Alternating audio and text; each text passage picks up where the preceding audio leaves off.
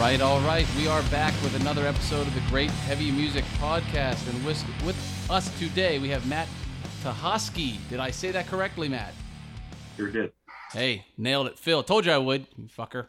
Yeah, it's almost like he just reminded you or something. Get at.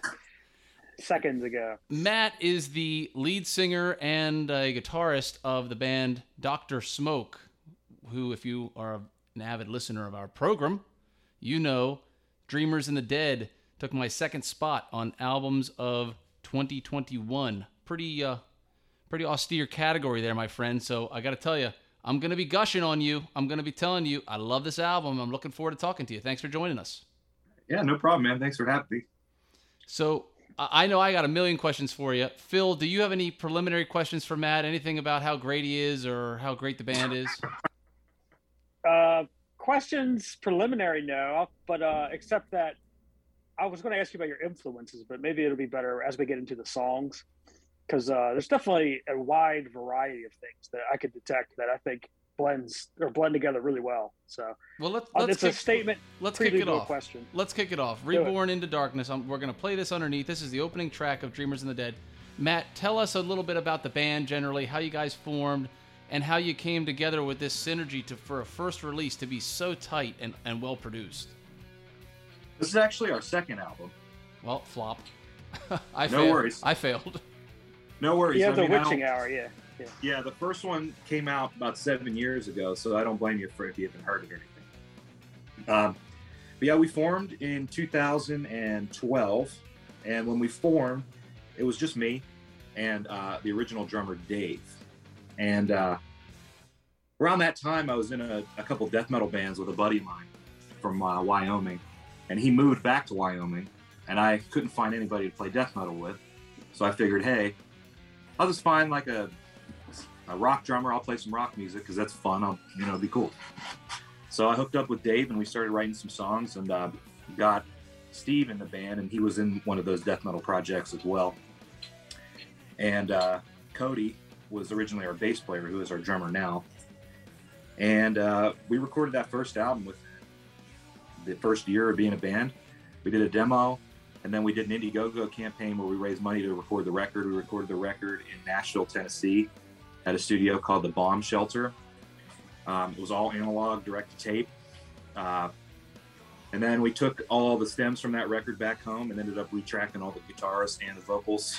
Wow. Just because it wasn't anything to do with the studio's recording quality. It was mostly just like we didn't like the tone we got out of our guitar amps. We were using way too much gain, and we wanted to cut back a little bit on the distortion so you could actually hear some of these chords and things like that, because we tend to have a lot of open notes and chords in the songs, and things that need to be heard. But yes, that's the beginning of the band. And then Dave left the band in 2014, and Cody switched over to drums. And when Cody switched over to drums, we kind of changed the direction of the band a little bit. The first record's a little bit more on the I wouldn't necessarily say it's stoner rock, but there are a couple songs that are in that direction. But it's when Cody switched over to drums, we were able to take it into a lot heavier of a direction and more metal influenced and a little more technical guitar playing and song structures, because Cody's drumming ability is just great.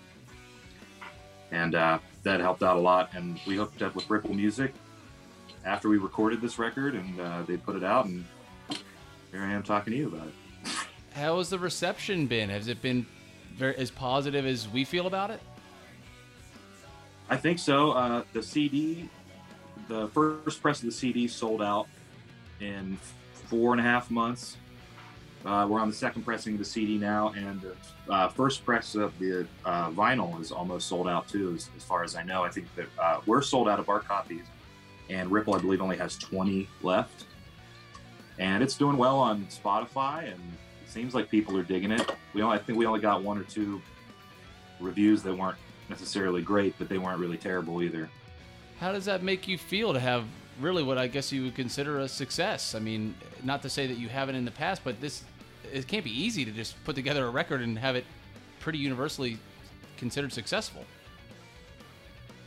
I guess it feels good. I mean, it's hard to describe how I feel about making records because at this point where we're at with the record, I've heard these songs so many times, you know, that like I'm over it. You know, it's like I'm ready for the next thing. So it's to know that people are still finding it and listening to it, and same with the first record. It just people keep finding it. Like, it makes me feel good, but I'm ready to do the next thing, especially with such a long gap in between the first two records. You know, but yeah, it feels good that people are digging it. That's sure. that's cool. exciting. You're already ready to do another album, and you just came out with that one. It sounds like. Oh well, to be completely transparent with you about the recording process for this record, it started at the end of 2018. Oh wow. Yeah. So what happened was we recorded the drums in 2018, and then throughout 2019, we finished everything else because the way we record is, at least this record and all records moving forward, will be done this way. We record the drums in a studio, and then everything else we do at home. We do all the guitars, all the bass, all the vocals. We do all the comping, the editing, all that stuff, and then we send it out to be mixed. But we kind of tend to be maybe a little overly critical and kind of like perfectionists in a way where, you know, things will get re-recorded about 100 times. I don't know. I don't know, man. I think that's a great way to do it because one of the things that I've remarked about most about Dreamers in the Dead is it just sounds so tight and so well put together that you can tell it's perfectionist driven, man. That just all kinds of different events in the album made me think, God, these guys are awesome. They just have this shit down. And yeah, I would say keep that. I wouldn't change that. Yeah, we really took a lot of time with those songs. I mean, there's even before we even recorded this record, I mean, just the demo process, I think there's probably some of these songs might have 4 or 5 demos on my computer that are different. They might have different parts, bridges, solos might be slightly different or non-existent, the vocals, the lyrics. I mean, things just change and evolve over time. Well, but, Phil, you and our listeners wouldn't know this, but prior to our recording, Matt was showing me he's got a sick-ass library of a ton of records from different genres. So since you were in a death metal band and you have a bunch of metal records, but now, I mean, this is really a hard rock album, I think anybody would describe it with metal influence, but it's a hard rock album. Is that kind of upsetting to you, or do you feel like pigeonholed since you got that artist brain, or are you excited to keep digging down into this genre and be more evolved there? Man. I think that I'm very happy with, you know, where it's at genre-wise. I'm a lot more happy with it than the first record. Not that I don't like the first record at all. I mean, I do love it, but where we're headed is where I want to be. Yeah, for sure. You know, as long as we're not getting pigeonholed into genres that I don't think that we belong in, I'm happy with. Because with the name the way it is, I mean, sometimes people just assume like, oh, it's going to be this is a stoner rock band, and just skip it. Right. Yeah, Bongzilla. Yeah, right. Yeah. Well, is this? You know, it's an interesting thing because you started in metal and now you're in hard rock, really. But this is, to me, when I hear an album like this, I think there's no reason why these guys couldn't be headlining festivals and playing huge stadiums of people because it's approachable. It's not like nothing on this album is off-putting or something that I couldn't play for my wife and my kids and my friends as well as my metalhead buddies.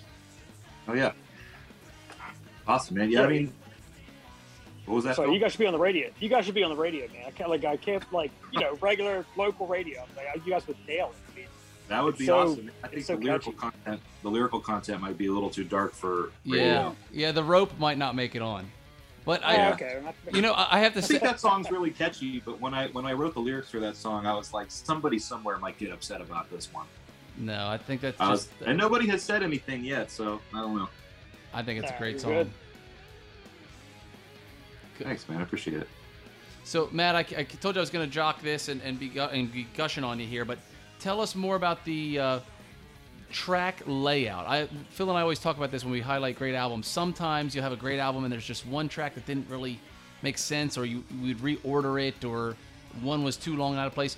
I have to say, I love the length of the album. You guys cut it at a nice 43 minutes. It's just enough that I want to hit replay and listen to it again. And there's not a single track where I think, I kind of want this one to be over so I can get to the next one. It all flows well. Was that something you belabored, how to order the listing? Absolutely. Yeah. That's like one thing I hate and this doesn't necessarily just have to do with my bands, any band. I hate when I buy a record and listen to it and it's extremely front loaded, where you put it on and it's like the first 3 songs are like the best songs on the record, and then they just get weaker and weaker and weaker as you go through, and you're like, I don't want to listen to side B. Yep. You know. Right. So I like to try to make the layout of the record kind of go like in waves, you know. And I might not put like what I consider to be the best song first. Usually, when I write songs, when I'm working on a record, and when where we're at with this new record, even working on that, like I have a song. As soon as I start writing a song, I know it's going to be the first song on the record, because it's like just the way that it opens and the way that it vibes. Like I'm like, this is how I want the record to open, and then typically I can kind of figure out where it's going to go from there. Sometimes I might move things around a little bit, but I tend to try to have like really strong songs at the front, really strong songs at the middle, and really strong songs at the end, so that it kind of like just, you know, peaks and valleys, you know, and it keeps the listening experience interesting, as long as the songs are interesting, and you know, they don't get boring or outstay their welcome, because that's another thing that drives me crazy when I listen to a record, is that like this song is 7 minutes long, but why is it 7 minutes long? It should have been 3.5, you know. Right. God, we are brothers. I mean, the number of times on this show I've said to Phil, this song should have ended 30% earlier, is like, absolutely, yeah. You know, it's just, yeah, and it happens a lot. You know, you listen to songs, and it's just, especially in like the genre, the subgenre of bands that like we play with sometimes, like that. It's just the songs are just really long for no reason, or things repeat over and over and over and over again. And I guess some people like stuff like that because they can kind of like zone out and drone out into those songs. But like for me personally, I just like in and out. And sometimes like with the case of like a song like The Rope, that song's like 2 minutes and 58 seconds. So you got to listen to it again if you want to hear it again. You know, I'm not going to repeat it. And you desperately want to, because you at the end of it so brilliantly cut it off without saying the rope again. So you know, your brain fills in the blank, and that was such a polished move to jump kind of out of order here. That was such a polished move that when I first heard it, I was like, God damn, that's such a cool ballsy move to not finish that statement and let your brain and mind do it for you. Where did that come from? Was that something that you guys did organically, or was that your driving, you know, direction, or what happened there? Well, to be completely honest with you, it ended up being a lot cooler than I was anticipating. But my reason for doing it was, it just felt really weird to me, because the way that riff ends, if I would have said The Rope, it would have been like a cappella at the end of the song, and the way that it flowed, and I was like, that's lame. So I replaced it with the rope drop, and it swings, and you don't need to say the rope again because you hear the rope, you know. And it's already there in your mind. That was just such a classy move from my perspective, man. Very cool. Thanks, man. I appreciate that. So tell me about the band's direction now, and we'll come back to this album, but you're already recording another album? Do you have a forecasted release date, or is it too far down the road? Well, we're not into the recording process yet. We're in the rough draft stages of songs. That mean really structuring them out. There is, I think, maybe the beginnings of 12 songs. One is mostly complete. There's no lyrics yet, and we haven't really started demoing anything out. I just have everything in Guitar Pro. Do you know what Guitar Pro is? Mm-hmm. Yep. Yeah.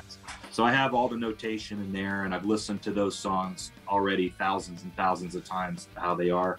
Because that's like the one way that, you know, I feel like if you're writing songs and you're not listening to them over and over and over and over again and looking for the flaws, or looking for like, what can I add here? Is it a little flourish or this or that, like to make it interesting? Like, that's like, I don't know, I have to do that. And I think that's part of like an obsessive thing, you know, and just trying to make like a really good song. So I want to make a record that I want to listen to, because otherwise what's the point, you know? Right. I want to make sure that I enjoy it, because I'm the one that's got to play it 1,000 times and and listen to it and edit it. Right. And sometimes you come up with ideas that you wouldn't have come up with if you hadn't listened to that song 1,000 times. Well, there's the beginnings of 12 songs, so that's exciting. Do you have a name of the album yet? No, I do not, but we do have, like I said, there's no titles. There's only working titles, and they're really goofy. Got it. Okay. But we do have cover art for it. Very cool. Who did that? Yeah. The same guy that did the album cover for Dreamers of the Dead. His name's Adam Burke. Nice, man. Cool. Man, that's a great album cover, man. Absolutely.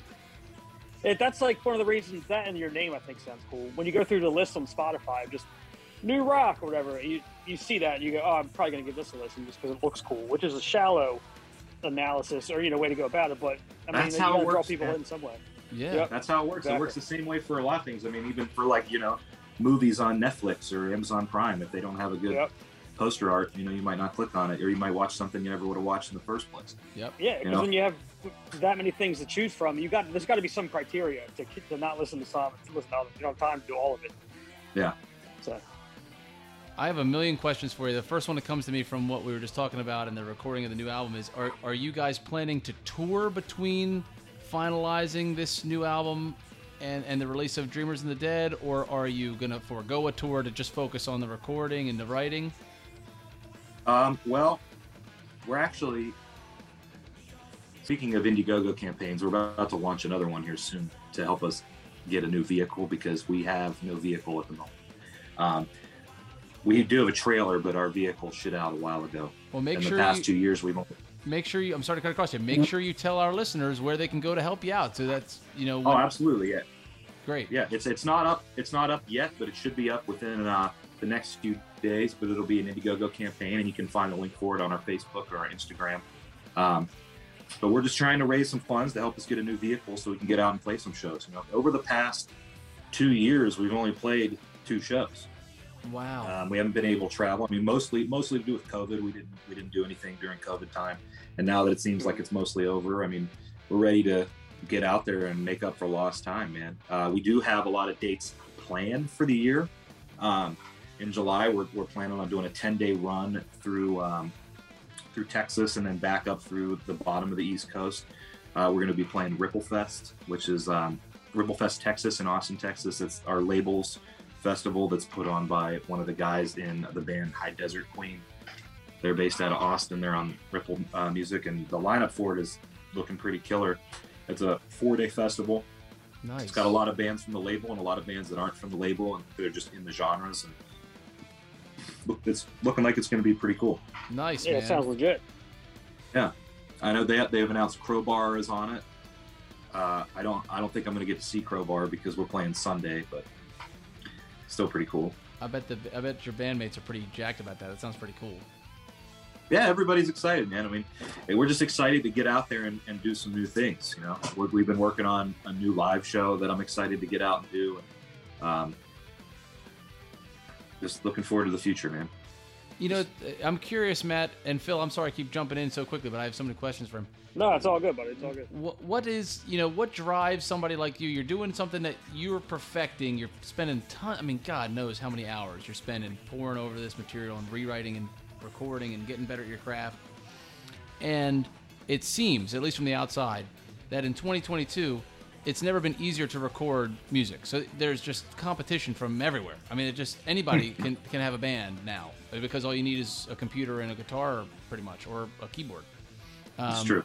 So what drives you and the band? Really, you probably all have to have jobs, right? You're not just doing this independently. Oh yeah. Yeah. So you got jobs. All have. Yeah. Go ahead, sir. Yeah, you got jobs, you got careers, you got families and whatever. Some of you guys are all you guys. And is it just the love of the music, or what is it, man? Man, ever since first grade, for me personally, ever since first grade, when I was listening to Kiss Alive, I knew in that moment, I'm gonna play music forever. I didn't even know how to play music yet.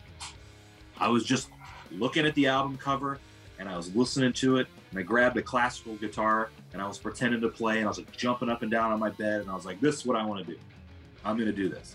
And I'm still trying to do it. It's something in me it's an integral piece of my life, and my identity is music. And a lot of that has to do with my dad. My dad was a DJ, and he was in bands when he was younger, and he's got a huge record collection, and he got me started right young, man.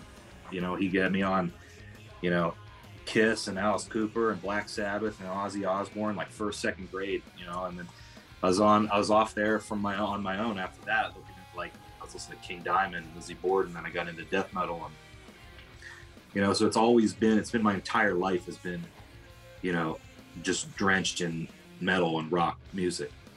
So it's a piece of me that I can't get rid of. If I lost that piece, I don't know what I would do or how it exists. And I know Steve's the same way. I'm not sure exactly about when or how, or he got that bug. He's got the bug also, to where like that's the lead guitar player in the band. He wouldn't know what to do without music, And Jeff and Cody are similar. Cody's one of the most talented musicians I've ever met in my entire life.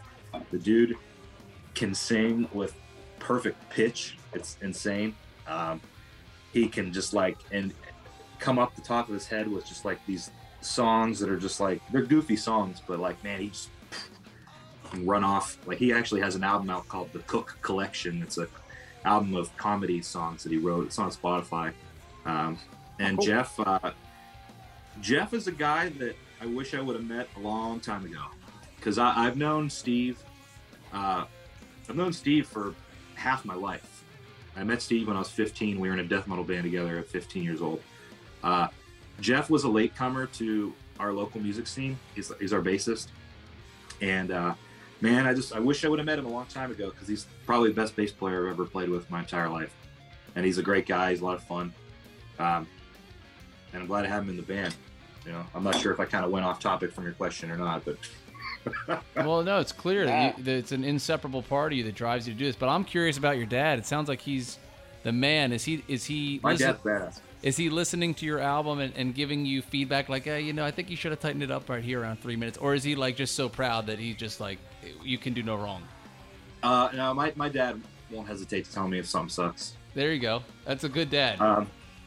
Yeah, he won't hesitate, but he's very supportive. I mean, he's been at a lot of our shows. He'll come, like if we go to a recording studio to work on something, he'll be there for a little bit. He'll come hang out. Yeah, I mean, he's always like spreading the word of the band, like on his Facebook to his friends and stuff like that. So yeah, I mean, he's very supportive, very cool.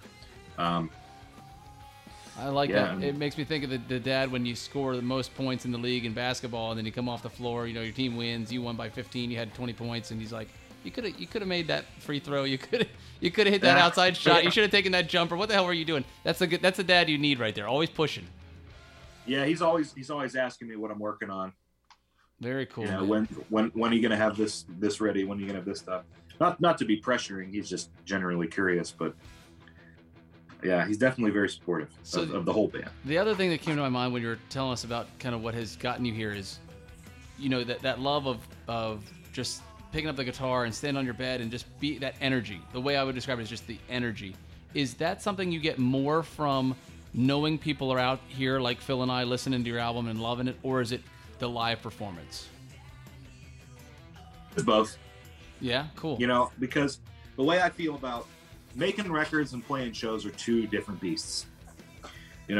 Making records, I think, is more important, because at the end of the day, that's the legacy of you as a musician. If you don't have recorded music, then you really have no real legacy. I mean, that's it.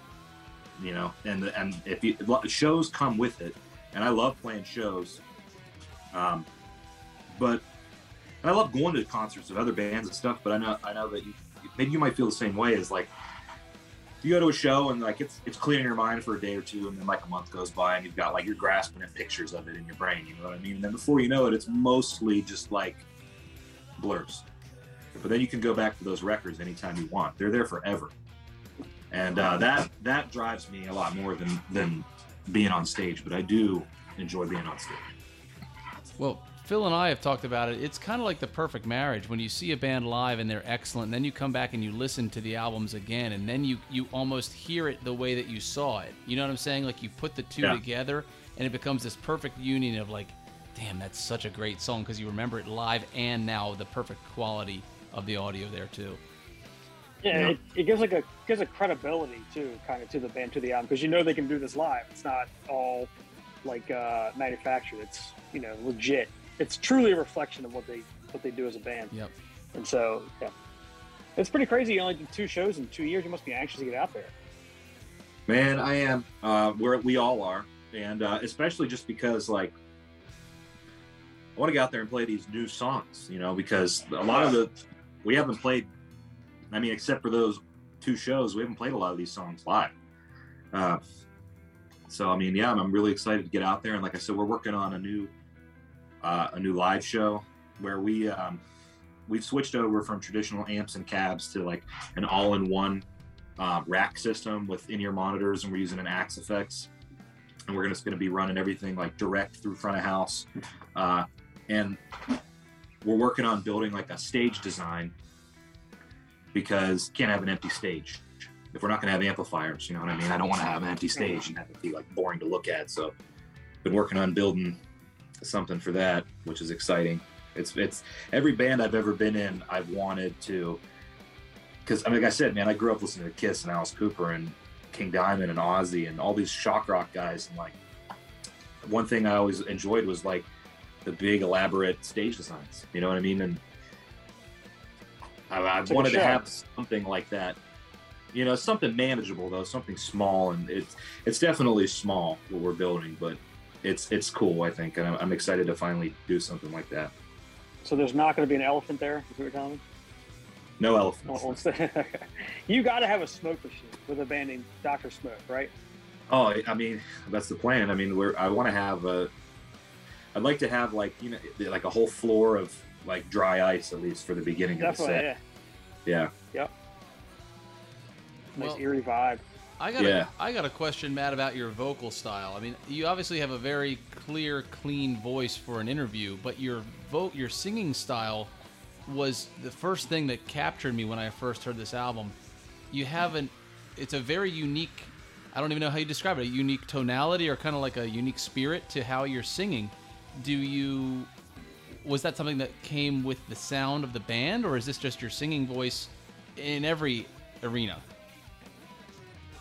No, the Witching Hour itself, for our first record, that's the first time I've ever done an entire album of clean singing. And if you listen to that record and compare it to this record vocally, like it's pretty different. It's just been years of doing that and trying to hone it and figure out what I want to do, and I think it's getting better. I still have reservations about my own vocals sometimes. I think that's the one thing I beat myself up about the most. But totally unjustified. That's just so you understand. Totally unjustified to feel that way, because it sounds like you have a swagger that matches the music like perfectly. Phil, do you agree with me on that? Oh, absolutely. And it's like there's a rawness, almost like a punky. It's like a little bit of anger in there. I think it's an awesome sound, man. It's perfect for the music. Yes, that's exactly right. It sounds like the perfect amount of just swagger to match the music. It's the perfect. If you put some other vocalist on it, I just don't think it would work. Yep. That's cool, man. I appreciate that. Thank you. Yeah. So that's something that kind of you've evolved with this sound, the sound of this band. Oh yeah, absolutely. Okay. Because like I said, our first record is the first thing I ever recorded was 100% clean vocals. So prior to that, it's like mostly harsh and death metal stuff. And I still do some death metal stuff, not in this band, but yeah. Cool. As far as I actually Steve, the lead guitar player in this band, and I have another band called Infestuous that we're working on our debut record, and with our drummer friend Alan. He plays in the Black Dahlia Murder. Wow, that's awesome.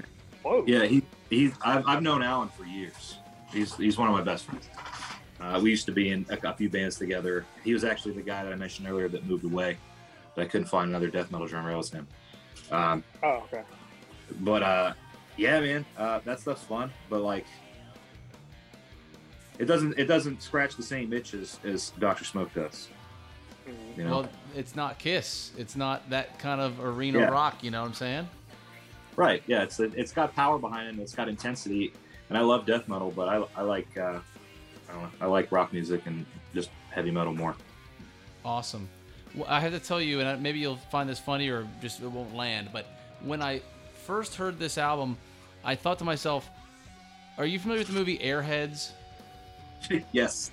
You know, Absolutely. it's such a great movie, such a classic. Anybody who loved rock and metal when they were growing up as a kid loved that movie. At least all my buddies.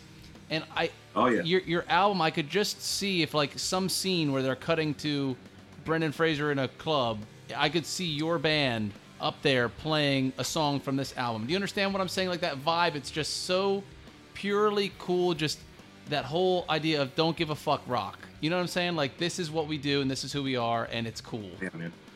That's awesome. That's just cool. Yeah. Fuck, I love Airheads, dude. Great. What a great movie. I think that comes down a lot to the influences in the writing, you know, because like I said to you earlier before we started the interview, I love and tend to listen to a lot of 80s heavy metal, and that comes down to the influences for this band is just. Yeah, man. I feel like there's definitely some of that new wave of British heavy metal in there. Sounds like stuff that you mentioned Ozzy Osbourne, some Maiden type stuff. You know, there's clearly an influence there, and it mixes so well with a little bit of like a groovy doom kind of vibe. And that I think those are not things that I would think to mix. I wouldn't. And it sounds so natural. I mean, were you surprised it sounded so natural? I guess not, because you worked on it, you edited it like a zillion times.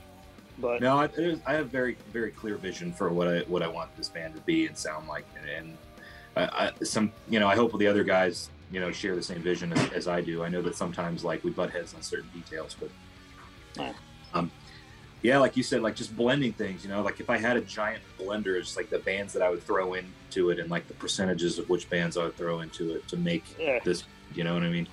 Like that's it's an important part of it, you know, because I want to be original to an extent, but I also like I kind of want to play up to my own nostalgia of certain things and things that I think there's not a lot of bands that I'm not trying to toot my own horn or anything, and I'm not trying to say it's like super great, but I don't hear a lot of modern bands doing that. I don't hear a lot of the same influences in a lot of modern bands that I do with stuff that is influenced by me. I think that there's a lot of bands currently. And to touch on a point that was brought up earlier, it comes down to just being able to pick up a guitar in your basement and make a record and put it on Spotify. So like there's so much stuff to wade through to find good stuff that there's so much stuff that it's just the same thing over and over and over again that are like carbon copies, you know. I don't want to be a carbon copy, but I do want to show my influences, if that makes sense. Well, yeah, sure, definitely. What you're saying is right on line with the purpose of this show. I've said it a million times at the start of, you know, however many episodes with Phil. I say this is the show to help you wade through all of the new shit that sucks and get to the stuff that's really great. Like, we're just gonna go do that for you, listen to several hundred, if not several thousands of albums a year, and we're gonna come to you and tell you here's what was really great from, you know, modern era. And no question, I just get the sense that your guys' band is the perfect direction, and you guys are on a trajectory for something amazing because you're doing this your way, but in the way that people like.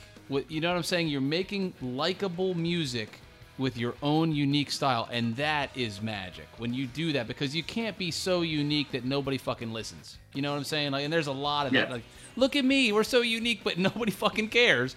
Or it's well, I'm not unique at all, and I'm just the Black Dahlia Murder again. Because there's bands that are just a carbon copy, like you said, but you guys are unique and approachable.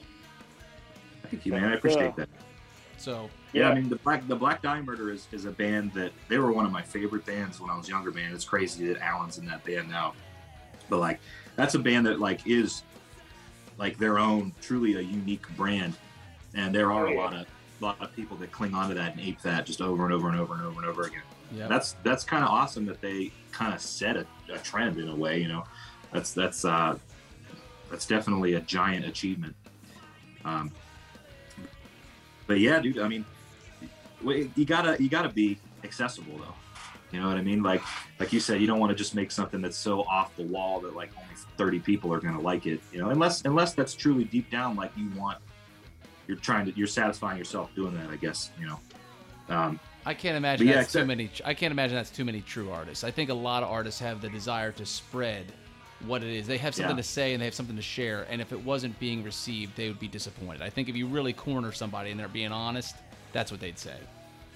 Yeah. It is, accessibility is really important because you want people to be able to attach themselves and like what you're doing. Unless your sole purpose is to be, dividing and controversial. Well, let me take you back to the album just because I have so many questions about it. You have this track listing. We talked about how important it was. It's 10 songs. It doesn't overstay its welcome. And you have stuff like The Rope at number 9, which I think is one of the best on the album. You have Dreamers in the Dead, the title track, at number 7. And Waking Dreams at number 3 was kind of the first song that, after I heard the beginning, the first 2 tracks, I was like, oh, this is really cool. And then the intro to Waking Dreams got me again. I was like, God, this is better than the first 2 tracks. So just talk to me a little bit about kind of what songs came first. Did you have Dreamers in the Dead done first and then, other things came after? Or just kind of talk to us a little bit about that process. The very first song written for this record was This Hallowed Ground. And that song was written, and the beginnings of Waking Dreams. Those were written in the hotel room after we recorded the first record, and not the whole way through, but just ideas. Like I said, we recorded the first record in Nashville, Tennessee, and I went down there. My dad went with me, and the other 3 guys left the hotel, and we ended up getting stuck there for another week because our car broke down. So I started writing some songs. So This Hallowed Ground and Waking Dreams came out first. And those were years and years, like 7 years old. But the original versions of Waking Dreams, if I were to play you the demo, you'd be like, oh yeah, I kind of hear that this is that song. Really? It's different. Wow. Yeah, it's a hell of a lot slower. And it's just different. But those songs were first. The Rope was the final song written for the record. The Rope kind of just like came out of nowhere. Like I wrote that song, I think, in like 2 days. Wow. It's like, it just popped out. It was like an unexpected little nugget of, something. But I don't know a particular order of the rest of the songs. They're kind of just, the way that I write songs is like, I tend to do this thing, and I think a lot of other guitar players probably do the same thing, where you come up with an idea for the beginning of a song, and then like maybe one day you sit down, you're like, I'm going to finish this song.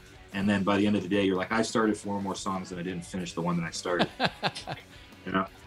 So yeah, that happens a lot, where like I'll have like a half song for like 6 months before I come up with ideas, or like before, Steve will fill in the blanks, or like, help me find a direction for it. Or like he'll come up with some ideas and then I'll form his ideas into a full song, or vice versa. That's kind of usually how it goes. But a lot of songs kind of tend to hang out for a few months in an unfinished state, where it's like, there's just a verse and a chorus here, and I don't know how we're going to tie it all back together at the end. Well, there's a seriously awesome amount of riffage on this album. Would you say that's equal parts you and Steve, or is it more he has a riff and you add on, or how does that go?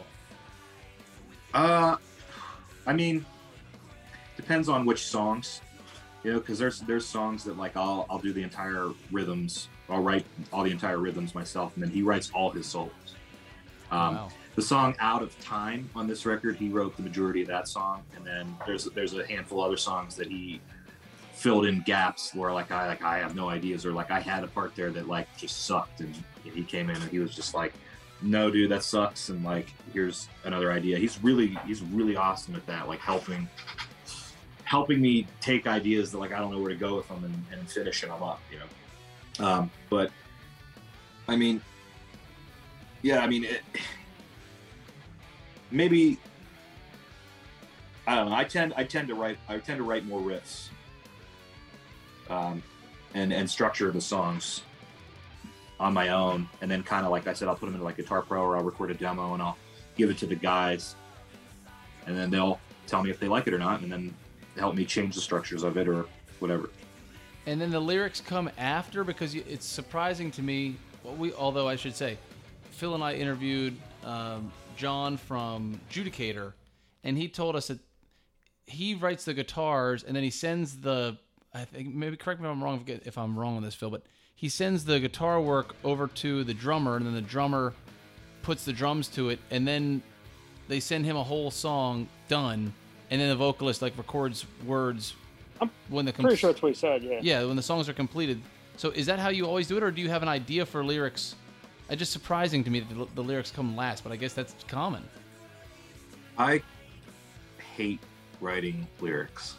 Wow. It's the hardest thing in the world for me to do, and it always is the thing that's the most labor intensive and the longest process, because it's just something that, like, I have friends in bands who are like my buddy Bryce. He's in a band called Plague Wielder, and they're kind of like a crusty black metal band.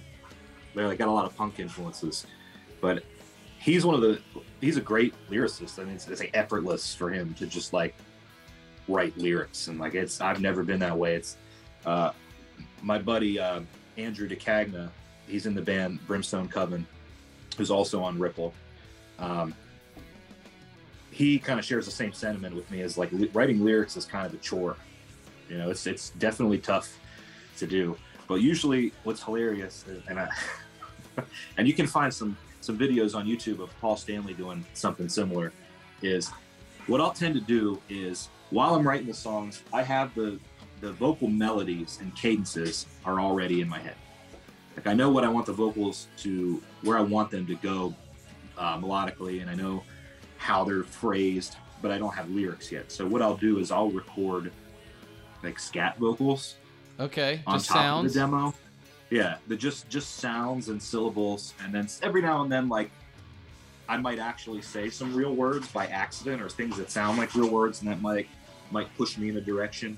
But yeah, I mean, typically lyrics are dead last, and sometimes they take way too long and they hold things up. Hopefully for this next record it won't be as bad, because I have some ideas already, but that's usually the way it goes. That's crazy. And I'll look for inspiration, and usually horror. I love horror films and short stories and things like that, and that's usually where I'll try to dig for inspiration for stuff. Very cool, man. Very cool. Well, you've already shared with us, I'm going to take a little U-turn on you. You've already shared with us that you have a diverse interest in music, and we always ask our guests to share kind of what they're listening to, or when they're not recording, what are they into, what would they recommend. So if our listeners are thinking, oh, Matt, your music's so cool, what would we listen to? What would be the best post-2000 release in the death metal genre, in the rock genre, in, you know, whatever you want to share with us? If you have like 2 or 3 in mind that come out and say, yeah, guys, got to check out such and such. Well, are you looking for bands that are like kind of influential to the band, or are you looking for just stuff I just generally enjoy? Whatever you would want somebody to listen to who listens to you right now on this podcast, what would you want them to go listen to? I would say there's a lot of Swedish bands that influenced this record. Fine. I always tell Phil, Sweden's got the best in terms of metal. If you put all the catalogs of all the countries up, Sweden #1. Yeah, and the funny thing is that a lot of the Swedish bands that influenced a lot of the stuff on this record are like kind of in the same. I don't know if they're all still currently friends, but they're definitely all acquaintances and have been in projects together. But so like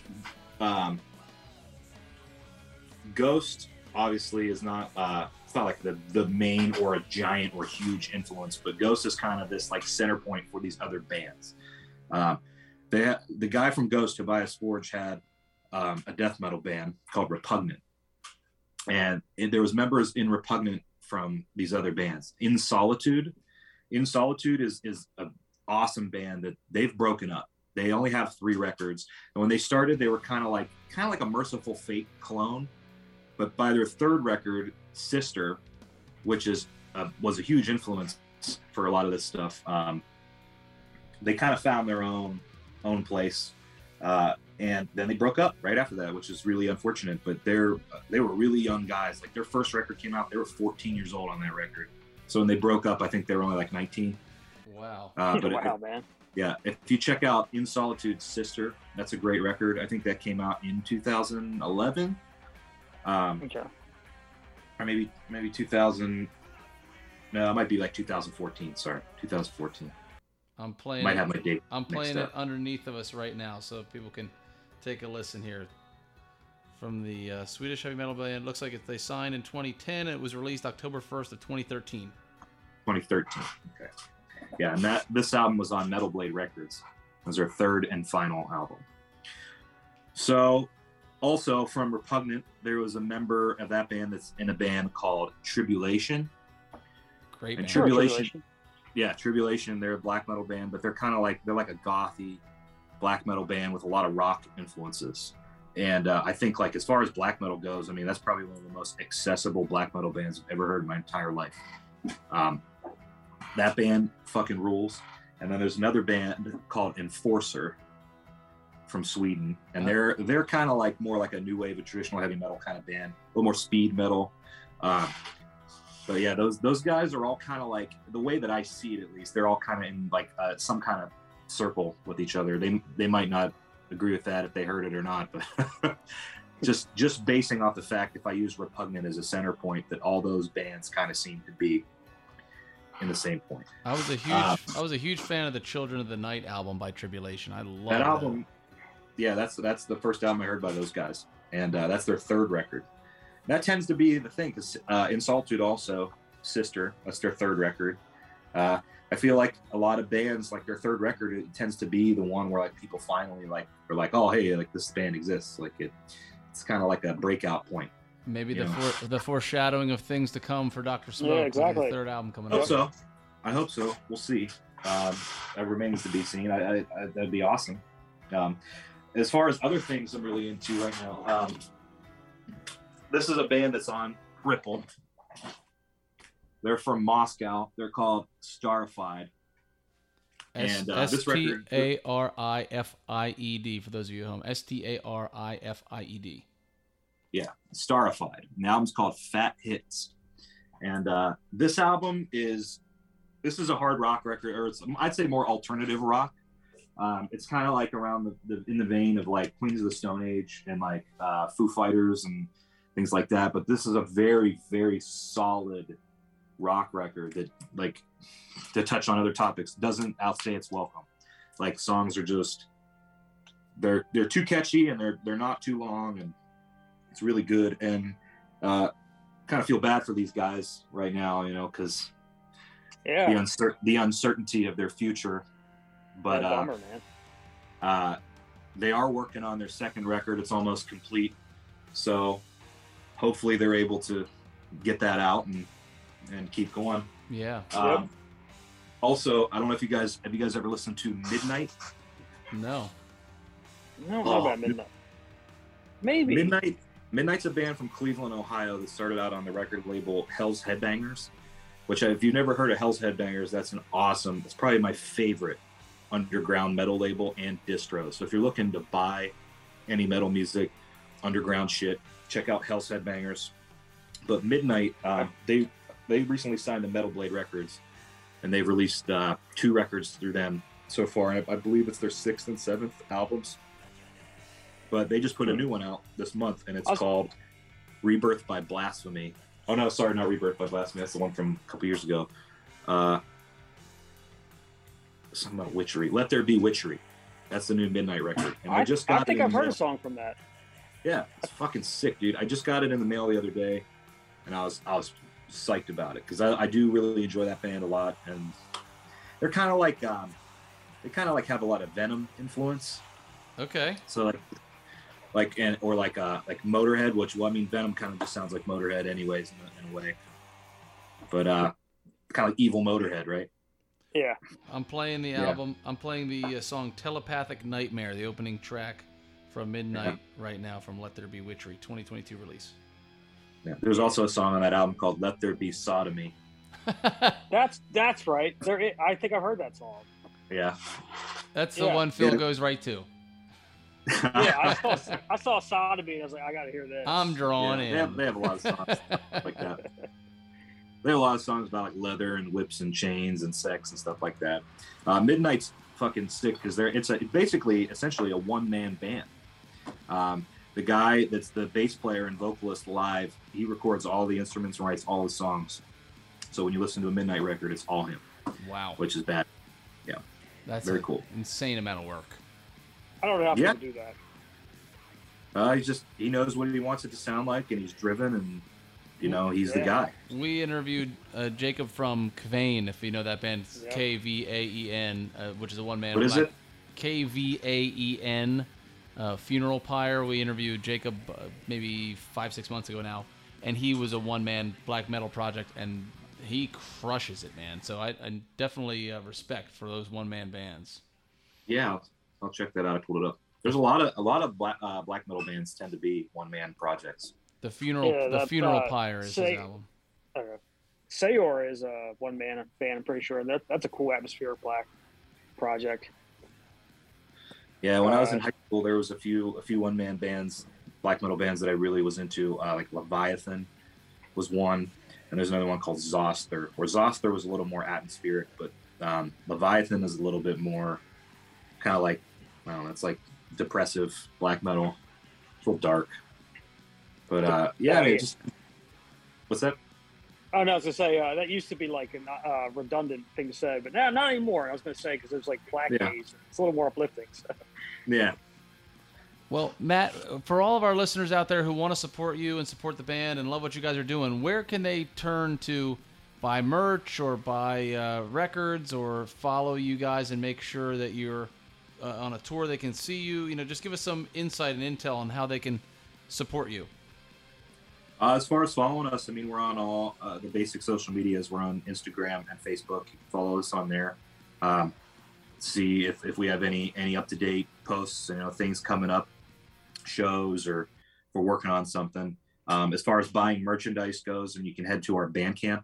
It's drsmoke.bandcamp.com, and then we have some merch on there. But a lot of that merch is going to get migrated over to our upcoming Indiegogo account, or campaign, I should say, that we're going to have up within the next few days to help us gather funds for a new van. Also, you can buy records through Ripple's website. It's ripple-music.com, and then you click on US Store, or also through their Bandcamp. Excellent.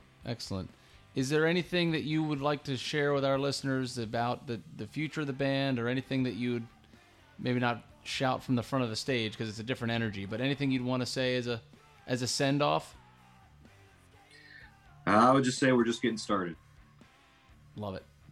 So expect a lot more from us. Phil, in the spirit of ending something good before it gets too stale, I think we've done a great job, and Matt's been an awesome guest. Maybe we'll have him back on again if he'll let us, when the next album drops, come back in and give us a preview. Phil, do you have anything for him before we let him go? No, man. I just want to say you guys do a rare thing with blending the influences and making it catchy, and I'm really excited about the next album. Oh yeah, man. Thanks, Phil. Mm-hmm. Matt, you are the man. Phil, brother, you're the man. Always great to do the show with you. This is another episode of the Great Heavy Music Podcast. Go out and support Dr. Smoke because they're doing amazing stuff. Until next time, thanks, Matt. Thank you. Thanks for having us.